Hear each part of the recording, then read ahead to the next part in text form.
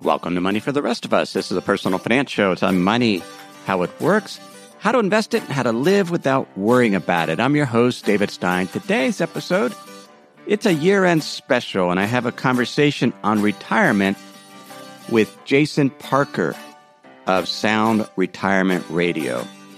I always loved year-end as an institutional investment advisor. Those last 2 weeks of the year, clients didn't call you, you got a lot done. You could sort of think about how the year went and plan for the following year. And kind of doing that here at Money for the Rest of Us. So today I have an interview that Jason did with me. This was previously published on his podcast. And next week I don't have a regular episode of the podcast. Instead, I have a new podcast project that I'm going to introduce, assuming iTunes approves it. And so that'll show up in the regular podcast Money for the Rest of Us feed. So I'll introduce that podcast to you. And then if you want some additional listening on money investing, if you're a member of my free Insider's Guide, you can listen to the mid-month strategy update that I do for members of Money for the Rest of Us Plus. We are going to be discussing emerging markets and career risk. This is based on a piece that Jeremy Grantham did recently for his third quarter letter. And he talks about how much should you have in emerging markets right now, given it's one of the few asset classes that are not overvalued. And so I talk about that in the mid-month strategy update, as well as update other things regarding investment conditions. And so if you are a member of my Insider's Guide, you would have gotten an email link to that. If you're not a member, go to moneyfortherestofus.com and sign up for that weekly free Insiders newsletters right there on the homepage. Or if you're a U.S.-based listener, just text the word Insider to the number 44222, and you'll get access to that audio, that mid-month strategy update. So in today's episode, this interview, we talked about a number of aspects related to retirement. One being, how confident can new retirees be in the numbers that the amount that they're spending, the amount that they need to live on, given the high valuation of the stock market. We discussed sequence of return risk and how the returns, especially negative returns in your first few years of retirement, can have a big impact on the outcome. And the idea of using investment buckets, setting aside 3 to 4 years of cash to help mitigate some of that sequence of return risk. We talk about practicing being retired, just trying it out. And then we talk a little bit about something we talked about on the show a lot, building a lifestyle business, which is part of my philosophy of living like you're already retired, trying to create a retirement or really a life plan that you could sustain for decades ahead, so you don't necessarily feel this need to retire because the life you're living now is so enjoyable. Spend a few minutes talking about how much to invest in speculative assets like gold or Bitcoin. And finally, why you won't get rich investing. We sort of reprise that topic that I talked about in an earlier episode on the show, and I recommend a couple of books. If you're investing books, and actually if you will have been familiar with those books that I recommend at the very end of that podcast, just because they're books we've discussed on this show. So I hope you enjoy this interview that Jason did with me. It originally was recorded by Jason and published on his Sound Retirement Radio program. That is a weekly show that airs on 1300 AM on KKOL. That's in the Seattle area. Jason is president of Parker Financial. It's a fee-based wealth management firm, and he has lots of credentials. We had a delightful discussion, so I hope you enjoy the episode. David Stein produces and hosts the investing podcast, Money for the Rest of Us, where he teaches over 30,000 listeners per episode about money, how it works, how to invest it, and how to live without worrying about it. David also provides market insights, asset allocation help, and portfolio guidance to over 800 members of the Money for the Rest of Us Plus, an investment education platform. Previously, David was Chief Investment Strategist and Chief Portfolio Strategist at Fund Evaluation Group, FEG, a $50 billion institutional investment advisor. At FEG, David was co-head of the firm's 21-person research team that provides institutional research on private equity, real assets, hedge funds, equity, and fixed income, including topical level and manager-specific research. He was responsible for FEG's top-down research, including macroeconomic analysis, market sentiment research, model portfolios, and capital market analysis. David also co-founded FEG's $2 billion asset management division, developed its investment philosophy and process, and acted as lead portfolio manager for over 9 years. David has spoken at numerous investment-related conferences, including events that were hosted by Morningstar, iShares, TD Ameritrade, and I had the good fortune to meet him at a recent FinCon. David Stein, welcome to Sound Retirement Radio. Well, thanks. It's great to be here.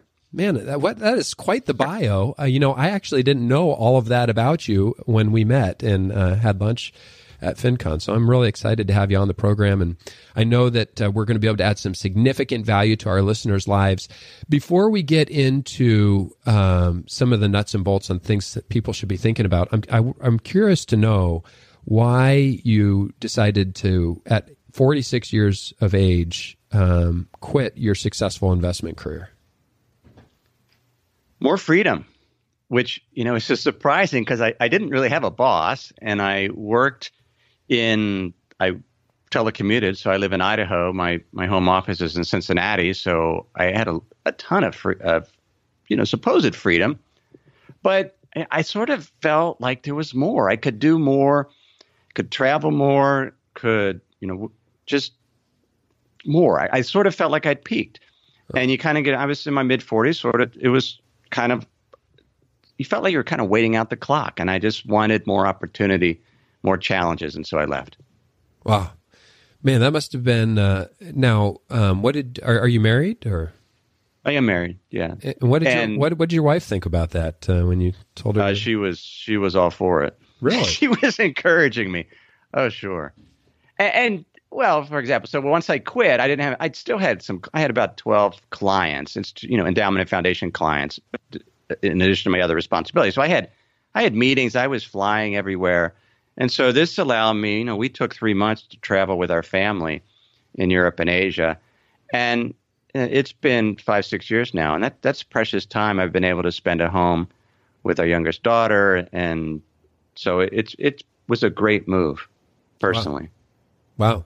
So looking back, no regrets about walking away from it? None at all. No. Well, that's a fascinating story. I want to, you may not know this, but Sound Retirement Radio is all about retirement and helping people make this transition into and through retirement. One of the things that a lot of them are looking forward to is that freedom that you just mentioned that you also were seeking. And so if you had just one thing that you could share with people that are getting ready to make that transition into retirement, David, what's the most important thing you'd want to tell them?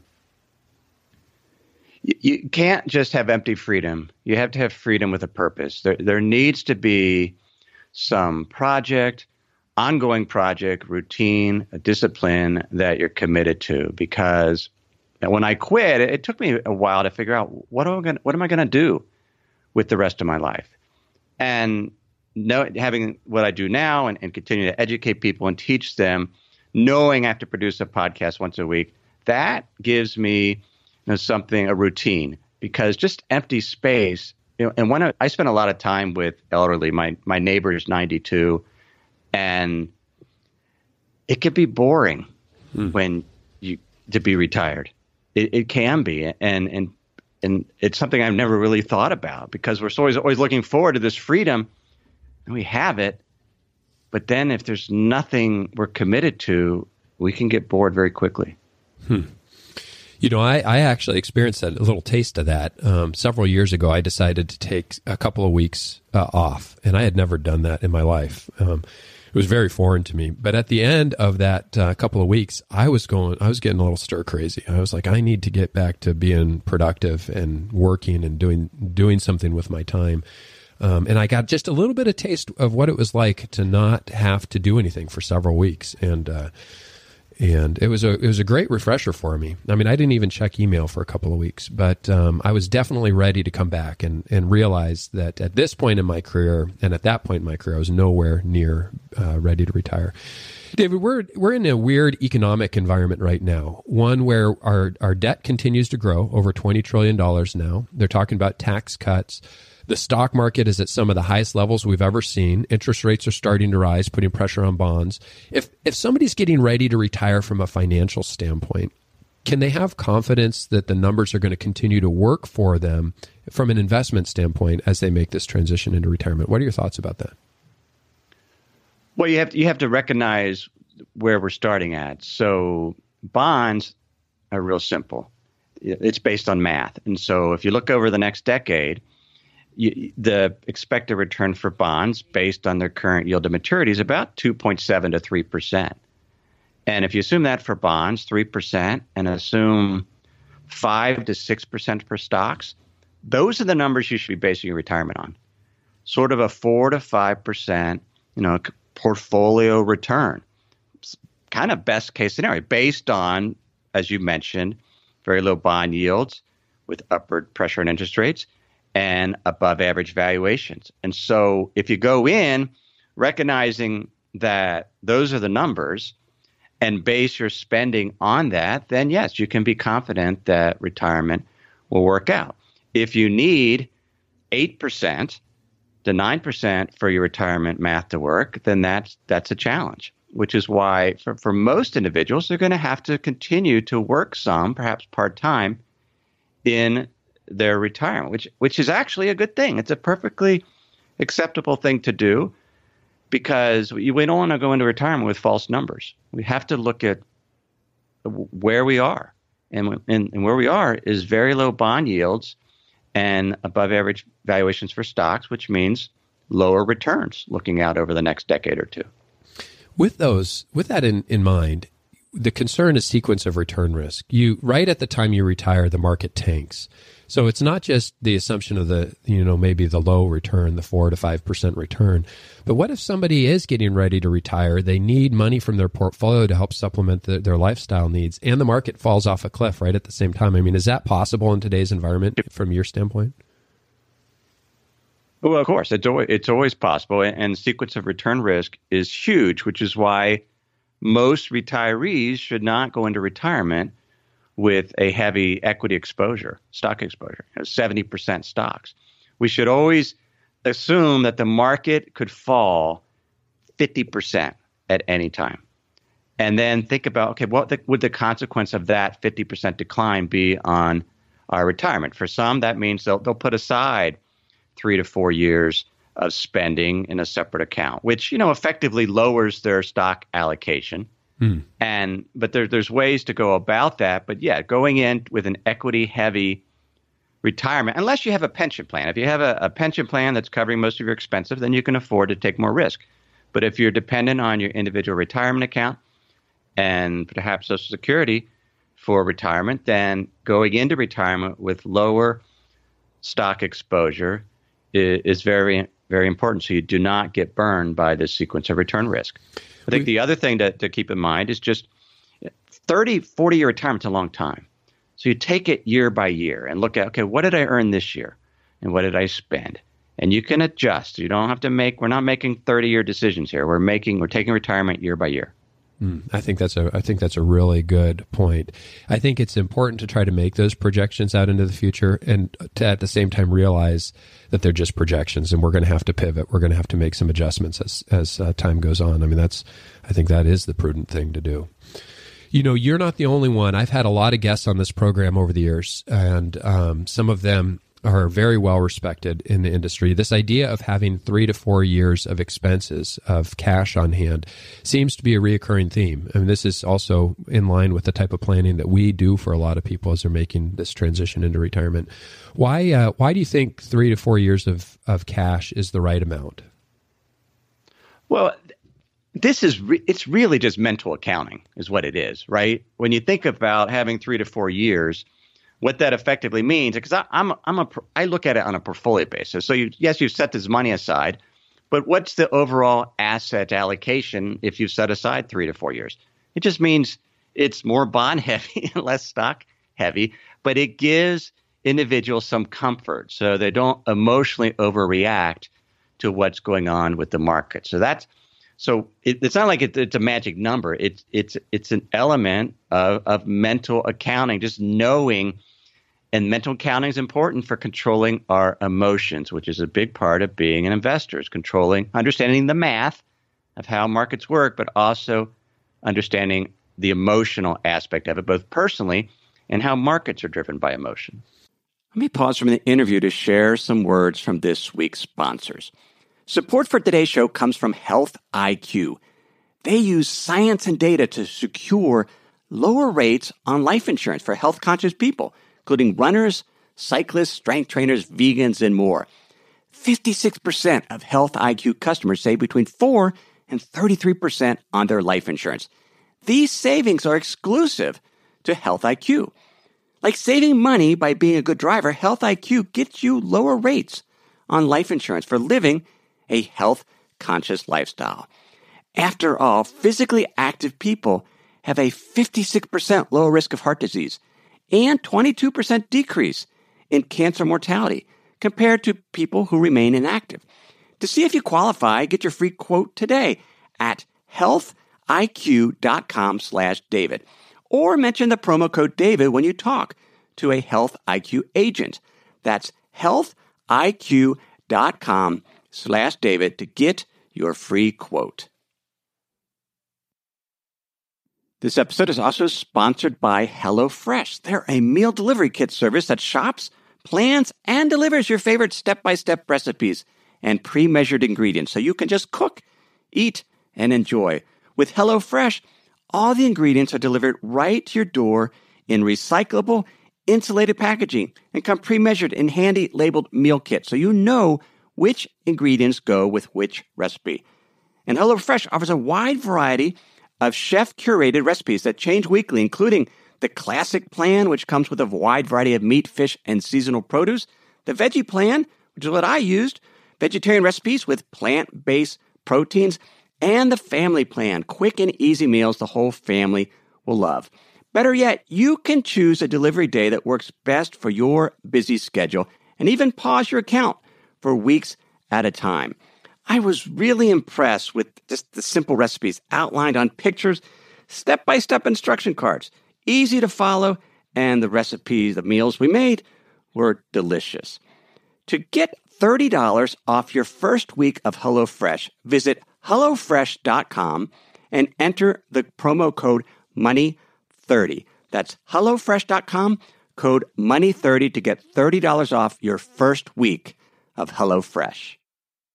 What are your thoughts? How important is it for somebody to really understand their expenses or their spending before they make that transition into retirement? No, it's huge. It's huge. In fact, one of your earlier guests, Roger Whitney, talked about this. I don't know if he did that in an episode, but in the past he said, because he's a financial advisor, he has his clients practice retirement for a year. In other words, you live on the amount that you're planning on living as a retiree. And see, one, that helps people realize what they're spending, but also what's it like to not have any income from your full-time job, which was a transition when I quit my job. That was a huge transition for me, which I didn't really think about, that I don't have a paycheck anymore. Mm-hmm. And I'm dependent on that investment income. And so then I'm scared to make decisions. And so it's important to sort of kind of practice retirement. And one of the things that I teach a lot is live like you're already retired. In other words, try to create a lifestyle that you can sustain for decades, maybe in a career or profession, part-time, a side sort of a lifestyle business or something along those lines, that you don't have to just live in a way that you have what you want, but you're continuing to work in some way. And that way you're not dependent on your retirement portfolio. until potentially late 70s or your 80s. I love that. A couple of things. First of all, for our listeners out there, we developed something called the retirementbudgetcalculator.com. And it's a SaaS, software as a service, where people can use this calculator to really dial in what their spending is going to be in retirement. And just a reminder to our listeners, we give a 50% discount off of the calculator if you use the coupon code podcast when signing up for it. So what you just said, David, I think is pretty typical for a lot of high income earners. They don't focus a lot on their spending because they don't have to. But like you said, when your paycheck ends, all of a sudden you realize you have to live off of what you have. The other thing that's fascinating to me is how people are making a living today, and the opportunity, or making maybe a side gig or a side hustle, which you just mentioned. I mean, one of the things I was fascinated by attending FinCon were all the people that are making a really good income from their blogs and their podcasts and creating content and community online. What are your thoughts about these encore careers using those types of platforms? Well, it works, but it takes time. Peter Drucker used to say, when you quit your job and you're trying to, the management guru, when you quit your job and you're trying something else, allow yourself 3 to 4 years to be successful and to be able to totally replace your income. So I quit. I was 46. It's been 5 years. This is the first year that I will have made enough on my podcast and education site to live on. So it's taken 5 years. And so, because it's like a flywheel, because most things grow by word of mouth online. People tell other people. And it takes a while to find your rhythm. And you have to be consistent. So many people quit too soon. But if you're consistent and you're able to iterate and willing to learn and accept when you make a mistake and make changes, one can find what I call a lifestyle business that sustains them for many years into retirement. I only work. I work about 25, 30 hours a week.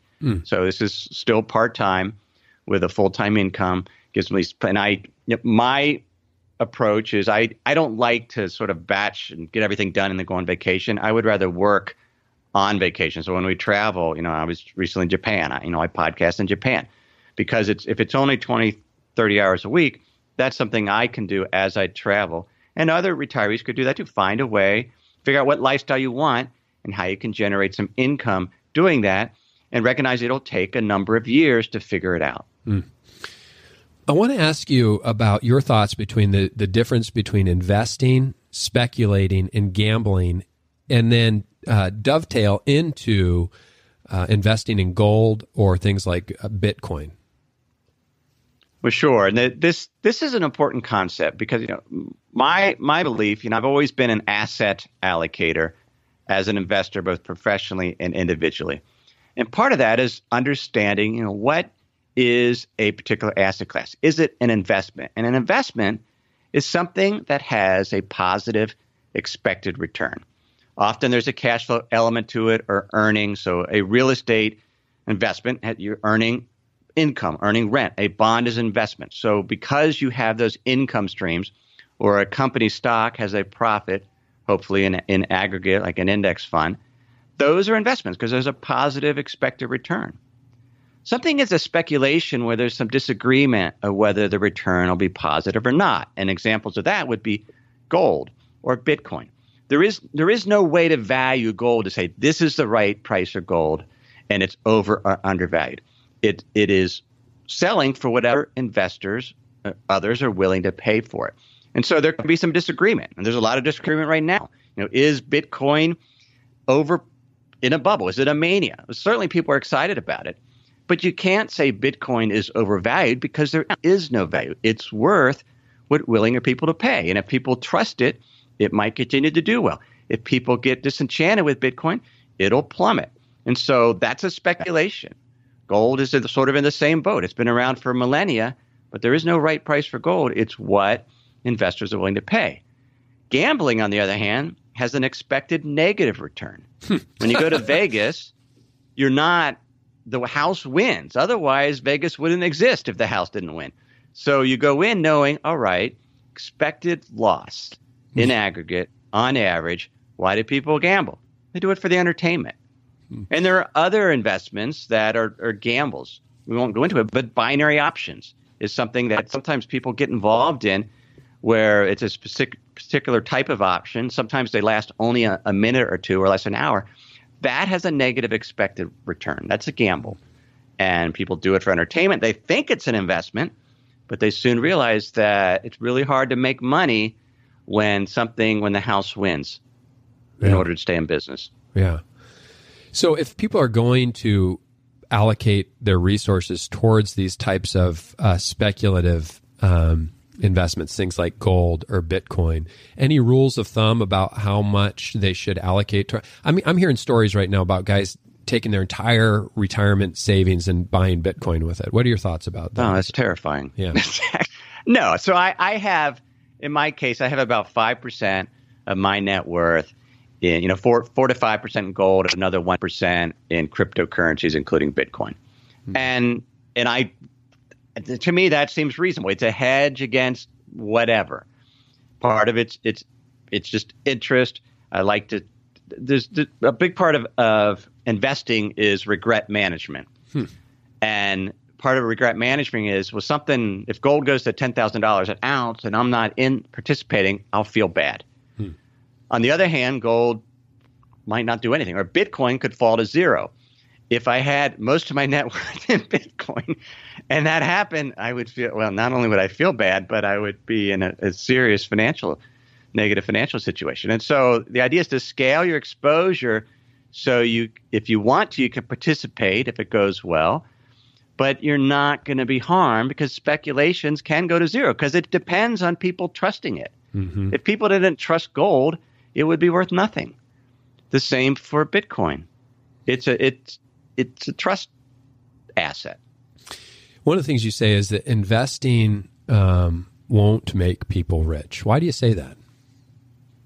Because I've met very, very few people that got rich investing. I spent years meeting with hedge fund managers, other stock managers, and the reality is most hedge fund managers got rich because they have a hedge fund business.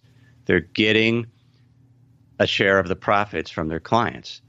And when we talked about expected returns for stocks of 5 to 6%, 3% for bonds, you're not going to get rich on that. You're going to save and you use investing to preserve your wealth, keep up with inflation. But if somebody wants to get rich, the best way to do that is to start your own business. And most people in the investment business that are wealthy have done so because they have an investment business, not because they're necessarily earned it all through investing. Mm-hmm. Helped, and they probably have a good track record, but it came from the share of the profits that came from their clients. Clients paid them that money to make them rich. Mm. I'm going to have some time here in the next month to read a little bit more than I normally do. And so I've been asking friends on Facebook what their favorite book is. And for our listeners out there, I'd love to hear their thought too, because I'm just trying to narrow my reading list down for December. But how about for you, David? What's your favorite book? If you had to recommend just one, what would it be? Well, let me just focus on investing. Best investing finance books I read this year was one by Andrew Lo. It's called Adaptive Markets, Evolution at the Speed of Light. And he talks about just how markets actually are, right? There's so much argument. Well, markets are efficient. You should index everything. Or markets are inefficient. You should be an active manager. He talks about most investors, we invest by rules of thumb, and we're emotional beings. And he talks about the emotion of investing, how to use rules of thumb in your investing, and just how markets work. It's a great book on that. Awesome. And another book is called The Wisdom of Finance. It's by Mihir Desai, and he just talks about, he kind of takes humanities and in stories and integrates them in finance. And that's what I like in my podcast. I love telling stories. It's a narrative-driven show. And so anytime there's a story with finance, I eat it up. David, we are out of time. Folks, if you want to find out more about David Stein, he has the Money for the Rest of Us podcast. You can find him online. David, thank you for being a guest on Sound Retirement Radio. Great. Thank you for having me, Jason. Well, I hope you enjoyed my conversation with Jason. Just a reminder, everything that was discussed in this episode is for general education. We have not considered your specific risk situation. We've not provided financial advice. This is simply general education on money, investing, and the economy. Have a great week.